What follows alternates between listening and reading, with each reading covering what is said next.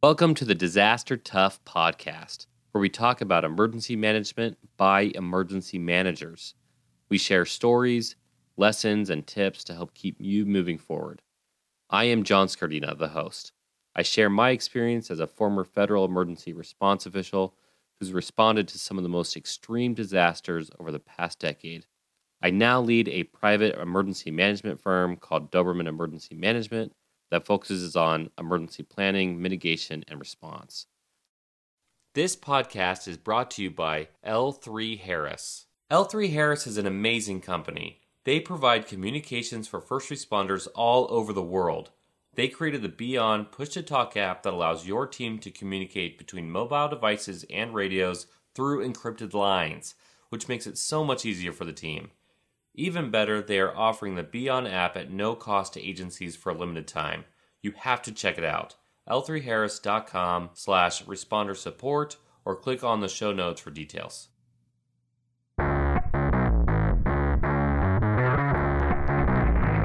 Welcome back to the podcast show, everybody. It's your host, John Scardina. Man, we have such a great episode coming up here for you today. We have the opportunity to talk about the National Preparedness Month, which we're really excited to talk about. We're going to be switching it up here a bit from our normal style of emergency management advice, right? Emergency manager to emergency manager, because we want to talk about emergency preparedness, it being National Preparedness Month. And I'm going to run through a few disasters and examples of preparedness considerations for individuals and families, commercial spaces, and of course, traveling. I mentioned traveling because, oh my gosh, the tourism industry has been hit so much by COVID. We're not going to be talking about COVID so much, but we want to be bringing into that broader discussion of what happens if you're traveling, if you're on the road, if you're on a vacation, if you're looking to go to a vacation spot and things are happening. We really just want to be able to provide that advice. So we're going to be doing a lot of things this month. In fact, we will be posting all month long with tips, guides, discounts on emergency supplies and our training on our business Instagram and Facebook pages. So make sure you check out the Doberman EMG account on Facebook and on Instagram. Okay, again, that's Doberman EMG, Emergency Management Group. Okay, so check that out. We will be also sharing some of those tips and tricks on our story side of the Disaster Tough podcast, so that Instagram page. But again, check out the business side where we used to post for some of this podcast, but all things related to the business, we are, showing on that page. So make sure you check it out. Make sure you're following those pages, liking the post, sharing it with people to help them become more disaster tough. And yes, this is a huge plug, but again, it's good for you, and it will help out somebody else for disasters, especially if you found something beneficial from it. Okay, so let's just dive in. This week, we've been dealing with the aftermath of Hurricane Laura. There's still major storms ripping through the middle of the U.S. right now from Hurricane Laura, and it being hurricane season, we thought this would be a good one to start off with. This week, we also got some rough news. We found out that over half of the deaths from Hurricane Laura in Louisiana were caused by those portable generators used in homes. I say in homes because that's what happened, right? Carbon monoxide poisoning, killed several people when generators were improperly used in or too close to the home. So if you're emergency preparedness minded and you go out and buy a generator because you think the grid is going to go down in a large scale disaster, you need to still learn how to use it properly. And it's really tragic. It's really sad. So we thought it would be really important to call that out right in the beginning. Make sure you check the equipment and follow the guidelines. I'm not talking about emergency preparedness guidelines. I'm talking about actually looking at the manual and going through it and saying, okay, it needs to be, 50 feet from the house, 100 feet from the house, whatever it is, follow those manufacturer guidelines, okay? It's just like those camping stories we hear about every once in a while where someone tries to use the wrong kind of heater in a tent and terrible things happen. I know that the motivation for convenience is really strong. You want to make it close to add more fuel, or it's cold outside, or it might be wet, whatever the case is, that's not what you need to be worrying about. Taking care of this in the right way is huge. Okay. It's more than convenience. It's life-saving, life-sustaining. So take care of learning how to do that in the preparation phase. That way you don't have to think about it in a disaster, or rather you don't have to turn a crisis into a disaster or into a tragedy for your family. So that's number one. Using new lessons learned, right? This week we also shared on the Doberman EMG side of the house, again, those Instagram and Facebook pages, a statistic from FEMA that 40% of small businesses do not recover, as in do not open again after a disaster. It was too impactful, right? 25% of small businesses that do reopen fail within a year. 40% of small businesses do not recover from a disaster, and 25% that do reopen fail within a year. So with hurricanes, because they are so devastating and long-lasting, I would say that pre-disaster, as part of your COOP plan, especially if you're thinking about emergency preparedness, create agreements and contracts to move supply out of the threat zone, coordinate with other similar small businesses to work together in a COOP situation where you can all come together and, yes, they are your competition, but yes, they are good networking capabilities there, where you can say, hey, if we're all impacted by this disaster, let's come together. Let's make sure that our businesses can survive, hence our families will be taken care of, and get back on our feet, and then we can worry about the rest later. So by putting those agreements in place, you can start to build your own community there.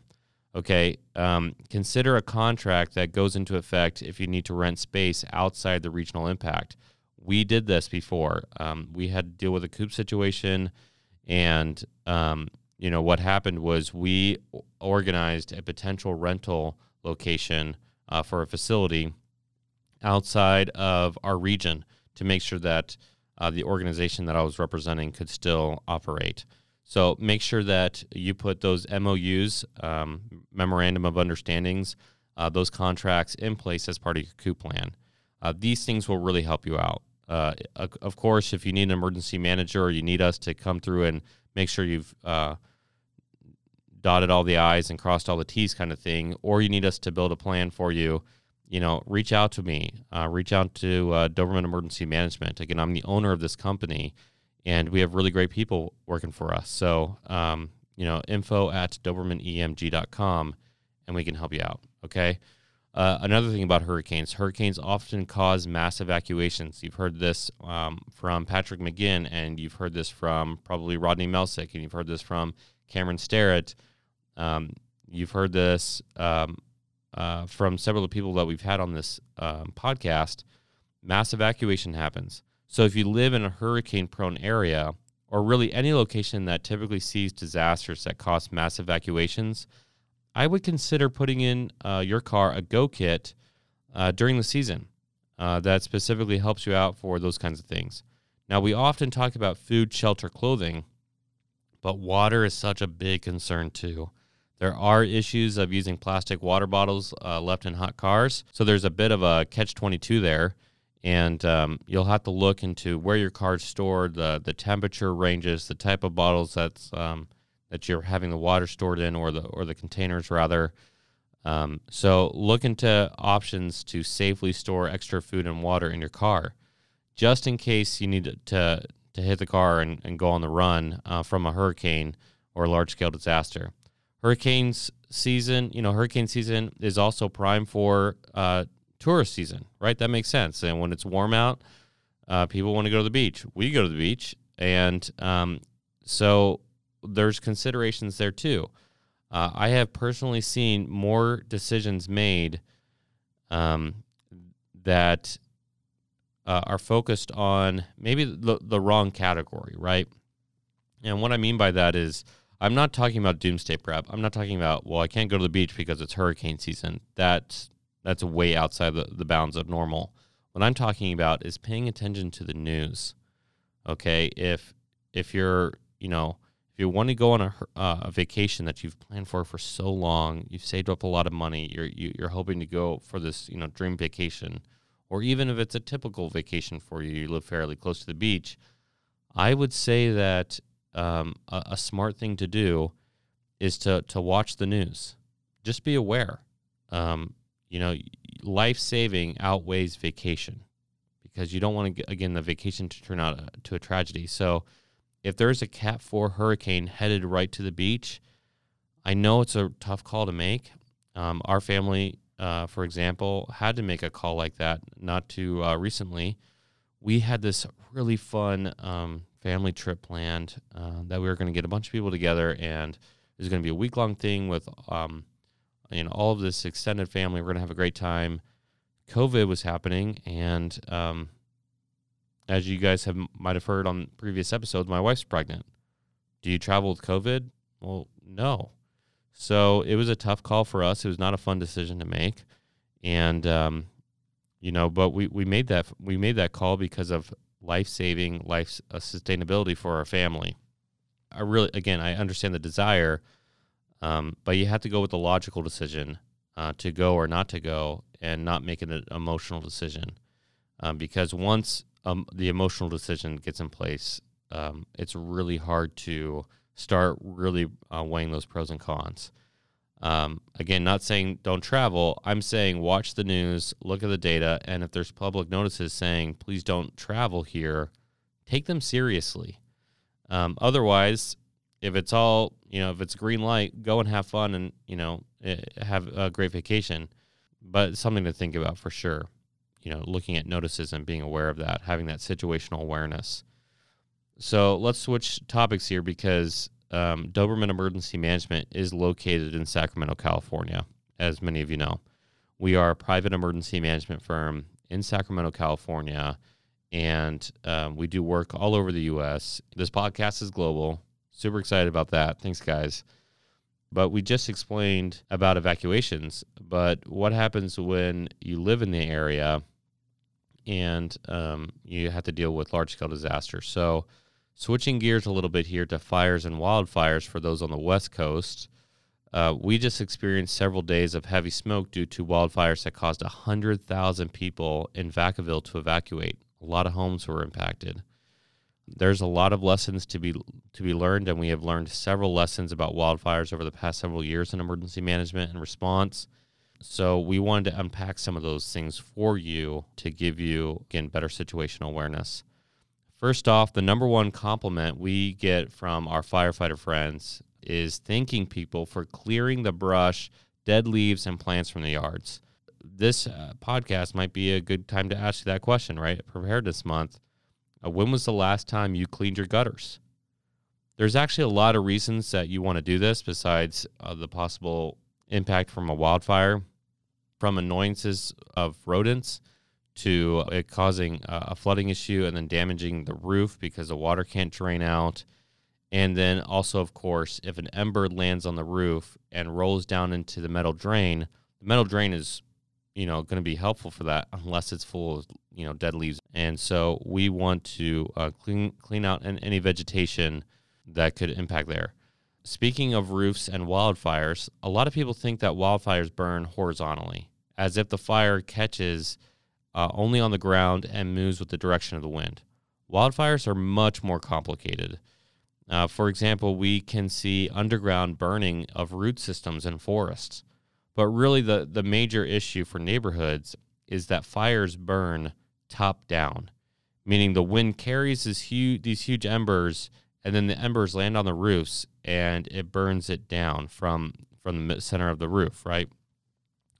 The reason I was so successful with creating FEMA's first tactical level drone mission and program for disasters was that I understood that in a drive-by for preliminary damage assessments, the front of the house could look completely normal, front door and all. And yet, from an aerial image, you can see the center of the house destroyed. In fact, while visiting Santa Rosa during a wildfire deployment, an entire neighborhood had been wiped out, gone. Like a war zone, or what I might have thought from a movie from like a nuclear holocaust. It was like a horrible sight to see. And my heart really went out to the people that were impacted in those in those neighborhoods. However, one house remained. One. I asked my counterparts, hey, like, how were they able to save that house? Like, it's a phenomenal. Anytime they are able to save any structure, I'm impressed, because these wildfires, burn through so fast, like lightning. So as we were talking, it was really apparent to them that when the homeowner was fleeing his house, they could tell that he had thrown his sprinkler up on top of the roof. So as the embers hit the roof, the water put out the embers. It saved the home just long enough for the firefighters to push back the fire engulfing the surrounding perimeter, right? Because once the neighborhood catches and you have several houses, then you have not just the top-down issue from the wildfire sending over the embers, but then you have the perimeter issue. And they were able to fight back that fire. So huge kudos to both that homeowner and the firefighters being able to get in there and save that guy's home. In Arizona, I believe, a new ordinance is in place to install commercial-grade sprinklers on home roof systems, so like you'd see at a commercial building. Talk about a mitigation effort for sure, right? We recently did an episode talking about Beirut blast and comparing that to other large-scale explosions. Beirut is also a fire incident, right? Beirut is a prime example and reminder of the danger of storing hazardous materials improperly and how a spark can cause massive issues. I remember a big fire being started at an industrial complex when I was younger from somebody smoking, right? I would say that in a fire on an industrial scale, or really any large fire, use the rule of thumb, right? If it's dangerous, you use the rule of thumb, meaning stretch your hand out and make like a thumbs up symbol, like you're almost calling for a car, right? If that fire is hidden within your thumb, so like aim like you're aiming down a barrel of a gun, using that thumbs up, and if the fire is hidden behind your thumb, you're a proper distance away. If it's larger than that view, if it's again still bigger than your thumb, you're too close, right? I'm going to say this again. Use the rule of thumb. You don't want to be too close to a fire, especially an industrial complex. They tend to explode, right? Unfortunately, we do have several lessons about this too. One of the most famous ones I can recall is West Texas incident here in the United States. A fertilizer factory caught fire. There's a video of a man and his son watching the blaze, and the fire is really far away. It's across the field, and you can see the factory on fire. You can also hear the child, his son, I believe his son, repeatedly making statements that he's nervous.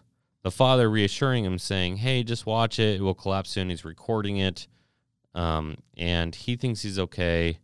Well, those of us with training really understand that these plants, again, often explode. And just by watching the video, I could tell that they're way too close for that rule of thumb, and they were too close. The explosion caused a shock wave that caused deafness in his son. It blew out his eardrums. And you can hear him at the end of this video. He's begging his dad to please get out of here. He's saying, I can't hear. Please get out of here. It's really sad. Again, the father would have never in a million years wanted to put his son in danger. In fact, he could see this big field and he thought everything was okay. But again, he didn't have that training. And so this is a call out to that lesson learned. I can understand that without training, a huge fire is pretty cool to watch. Fires are cool unless they impact life, right? They're really, really fun to look at. That's why we like campfires. Second time I brought up camping. Guess what I want to do? But this is not one of those things. You have to work if you do work in a facility, check, double check, triple check how your hazmat, your hazardous material is stored, and follow everything to the T. If the containers are only supposed to last a certain time before they break down, if they're supposed to be stored, how many feet away from other combustible agents, that's what you need to be looking at. When it comes to observing dangerous fires, again, rule of thumb for sure, it could save your life or at least your hearing, right? If you are in a situation where you need to escape a fire, it's going to be rough. Okay, fires are the worst.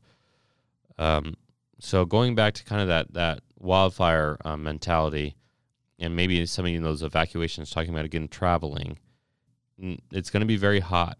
You got to keep moving. You can't stop.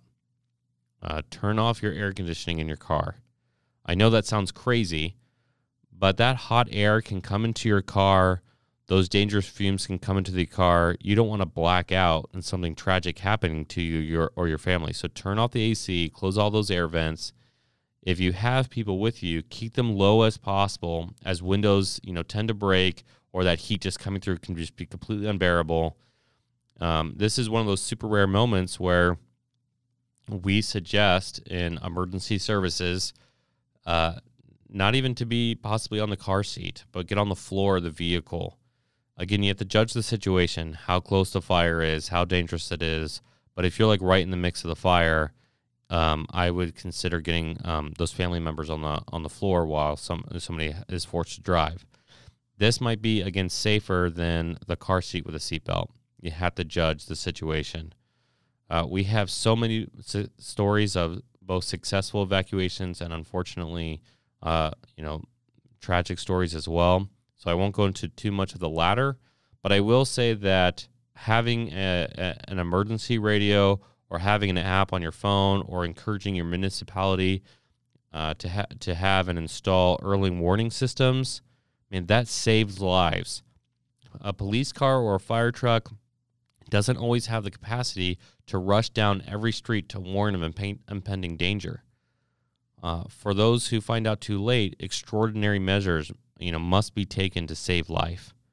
We know of couples that have jumped into freezing pools at night, and every time they came up for air, they were burned by the fire that was burning around them. But they required, to be able to breathe, right? So they were bobbing up and down in this freezing cold water for hours, and yet also being burned.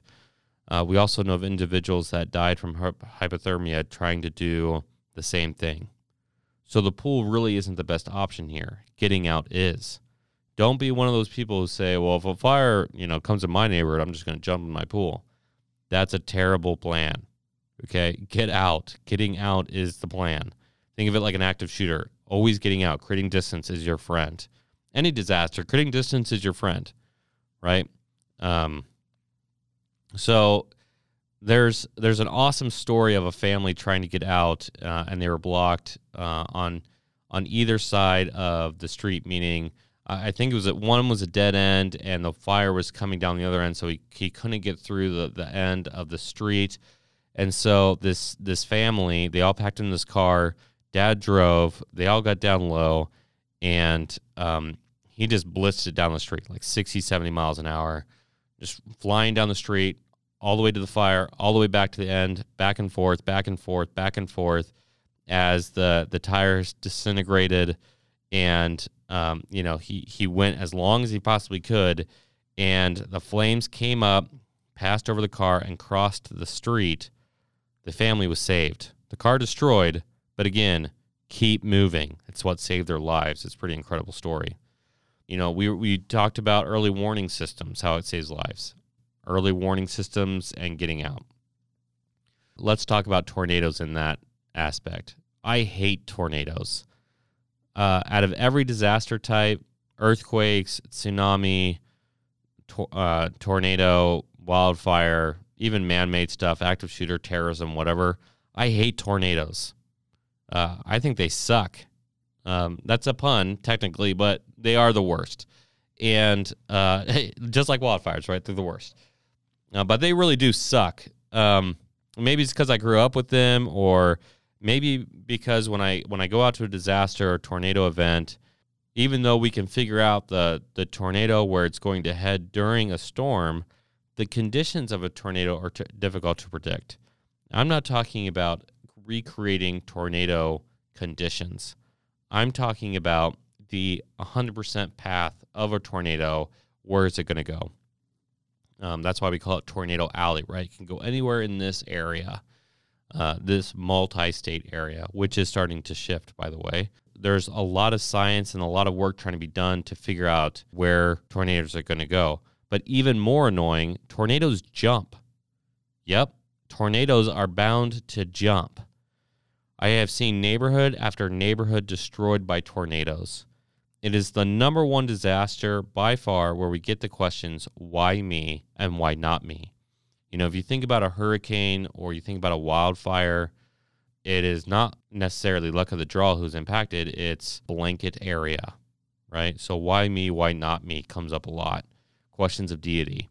Because when you will go out there and you're passing a home with a car that looks like it was made out of Play-Doh and thrown in the middle of a mosh pit of preschoolers, you know, look at their house and it's shredded. And then the very next home over, I will never forget seeing this the first time I saw this in person.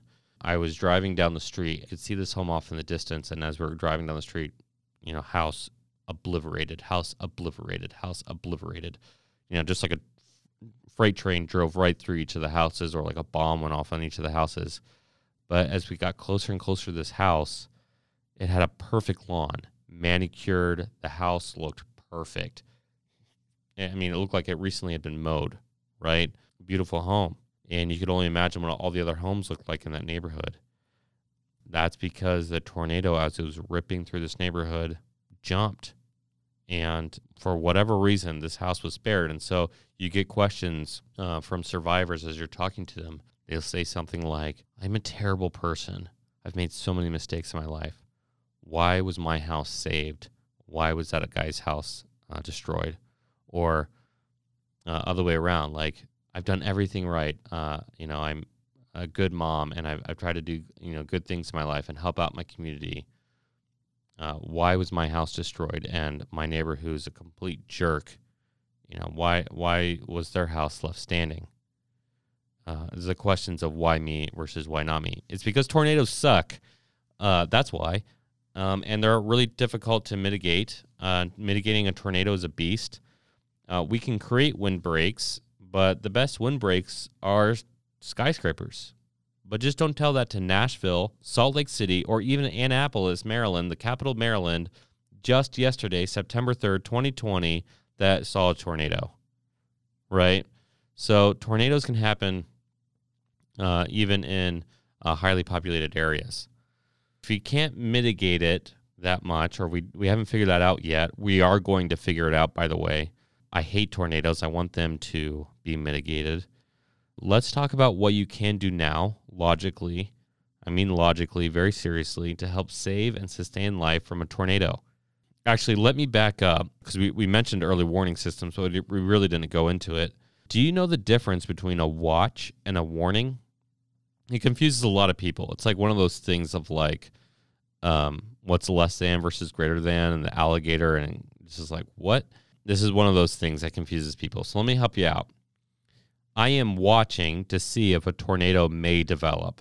I'm watching the sky to see if something's going to happen. I'm watching my computer screen to see if the conditions are going to produce a funnel. I'm watching it. I am warned that a tornado is coming towards me. Okay, think of it like 2,000, 3,000 years ago.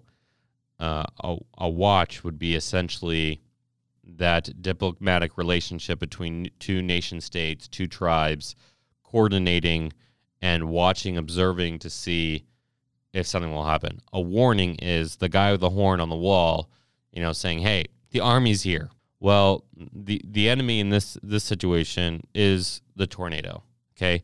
So a watch, you're observing, a warning, it's happening, okay? When a watch has occurred, I would consider grabbing those go bags, right? So you have a little more time. You're just trying to observe. You turned on the radio. You turned on the news. I would grab those go bags and your Doberman Family Emergency Plan. Yes, you can get one of those. You can download it from our website. Make sure you go there, DobermanEMG.com. And I would consider opening a couple windows during a watch. I'm not talking about a warning. It's not already happened yet. Noah suggests during a warning, don't worry about the windows. It's going to tear through the house. And I agree. But during a watch and you have some of the time, consider opening a couple windows in adjacent areas to relieve that pressure. I was once asked by Search and Rescue to help locate and recover the remains of a boy that was sucked out of a home when the pressure had built up. I don't remember what the debris was. The debris is what kills people most of the time, by the way. It broke that seal when it tore into the house, and unfortunately, that boy was sucked out of the home. Really difficult situation to both process and to think about. And so it was my job to help Search and Rescue figure out the possible trajectories of recovering those remains. Anyways, so there wasn't much the family could have done. They lived in a single-story home, and they did everything that they knew about, and the warning that they had. I feel for them. My heart breaks for them. My heart breaks a lot for the people who are impacted by disaster, and that's why we do our job, right? Because we care about people. Anyway, so the fact that they had to witness and then lose their son is just a horrible thought. So again, when possible, in a watch situation, when you have some time, open a few windows so that when the tornado crashes into the house, it doesn't create a suction motion. In a warning, however, you may not have any time, okay? And if a warning happens, that means, again, the enemy's at the gates. Tornado's like, hey, what's up? So you have to react differently in a warning, especially at night because you can't see the funnel. You might be able to say, okay, this is on the other side of town. It's headed towards me. I have 37 seconds, whatever. And at night, just go, act, right? And so I would get underground. If you're in a mobile home, mobile homes are extremely dangerous, and they're also usually very vulnerable to many disasters. They're built in disaster-prone areas, unfortunately. I would get into a more solid building with walls that can deal with some of the impact of the tornado, or get to ground or underground. You have to find those shelters. So you'll have to act on that. Your emergency plan should be able to address that. If you're in a watch situation, going back to that watch, pull it out. As you're watching the news, okay, I'm supposed to pull out my life-saving medicine. I need to make sure that I have copies of my home insurance plan or my mortgage. I need to make sure that I have these things. And you probably should already have them, but again, in a watch, you can grab that. In a warning, you might not have time. So you should consider those things. You might only have seconds. I would, again, get underground, center of the home, blocked by 4 walls. And when I say floor walls, I mean walls with wood studs, weight-bearing possibly. Anything that can help, that beam that's coming at 200 miles an hour to be slowed down. This is usually often a bathroom, especially if you don't have something underground. So consider that. Protect your head and neck from falling objects. If you're in one of those situations where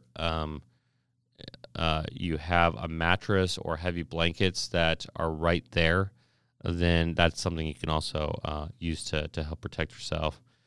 Again, watch, you have more time. You can do all those things that you need to in a warning. Get to cover. Early warning systems and apps save lives. So again, get those.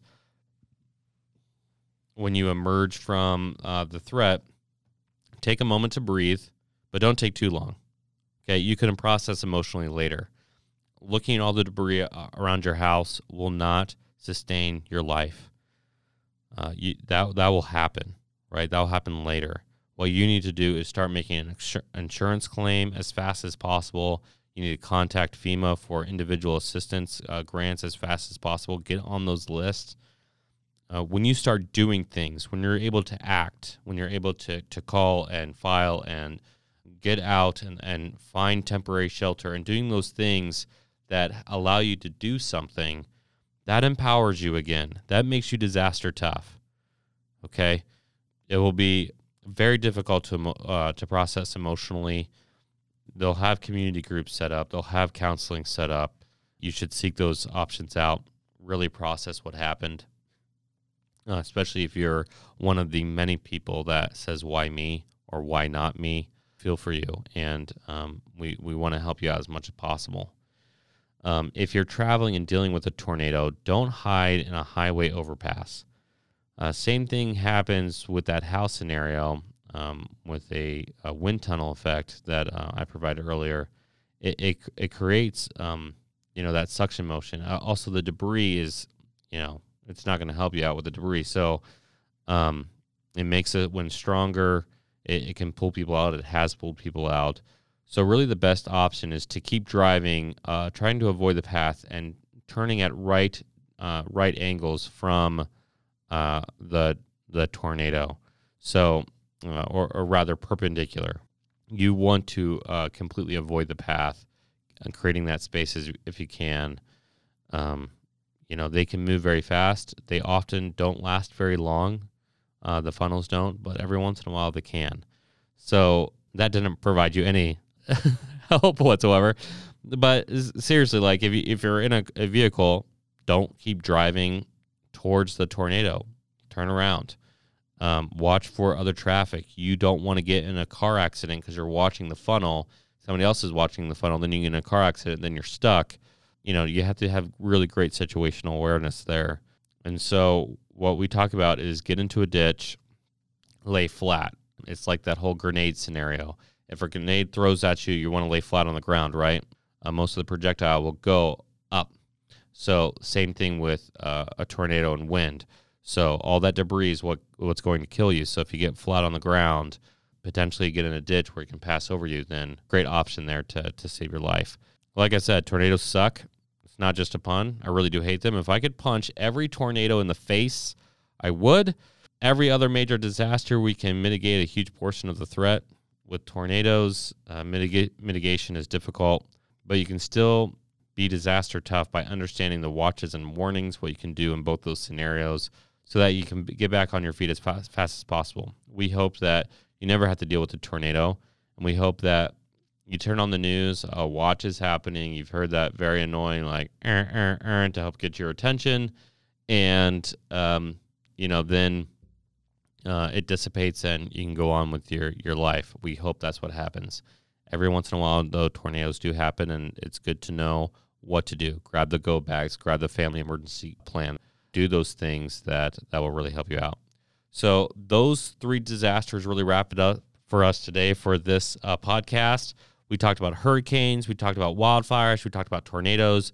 We provided tips and reminders about preparing your home by reviewing emergency plans and equipment.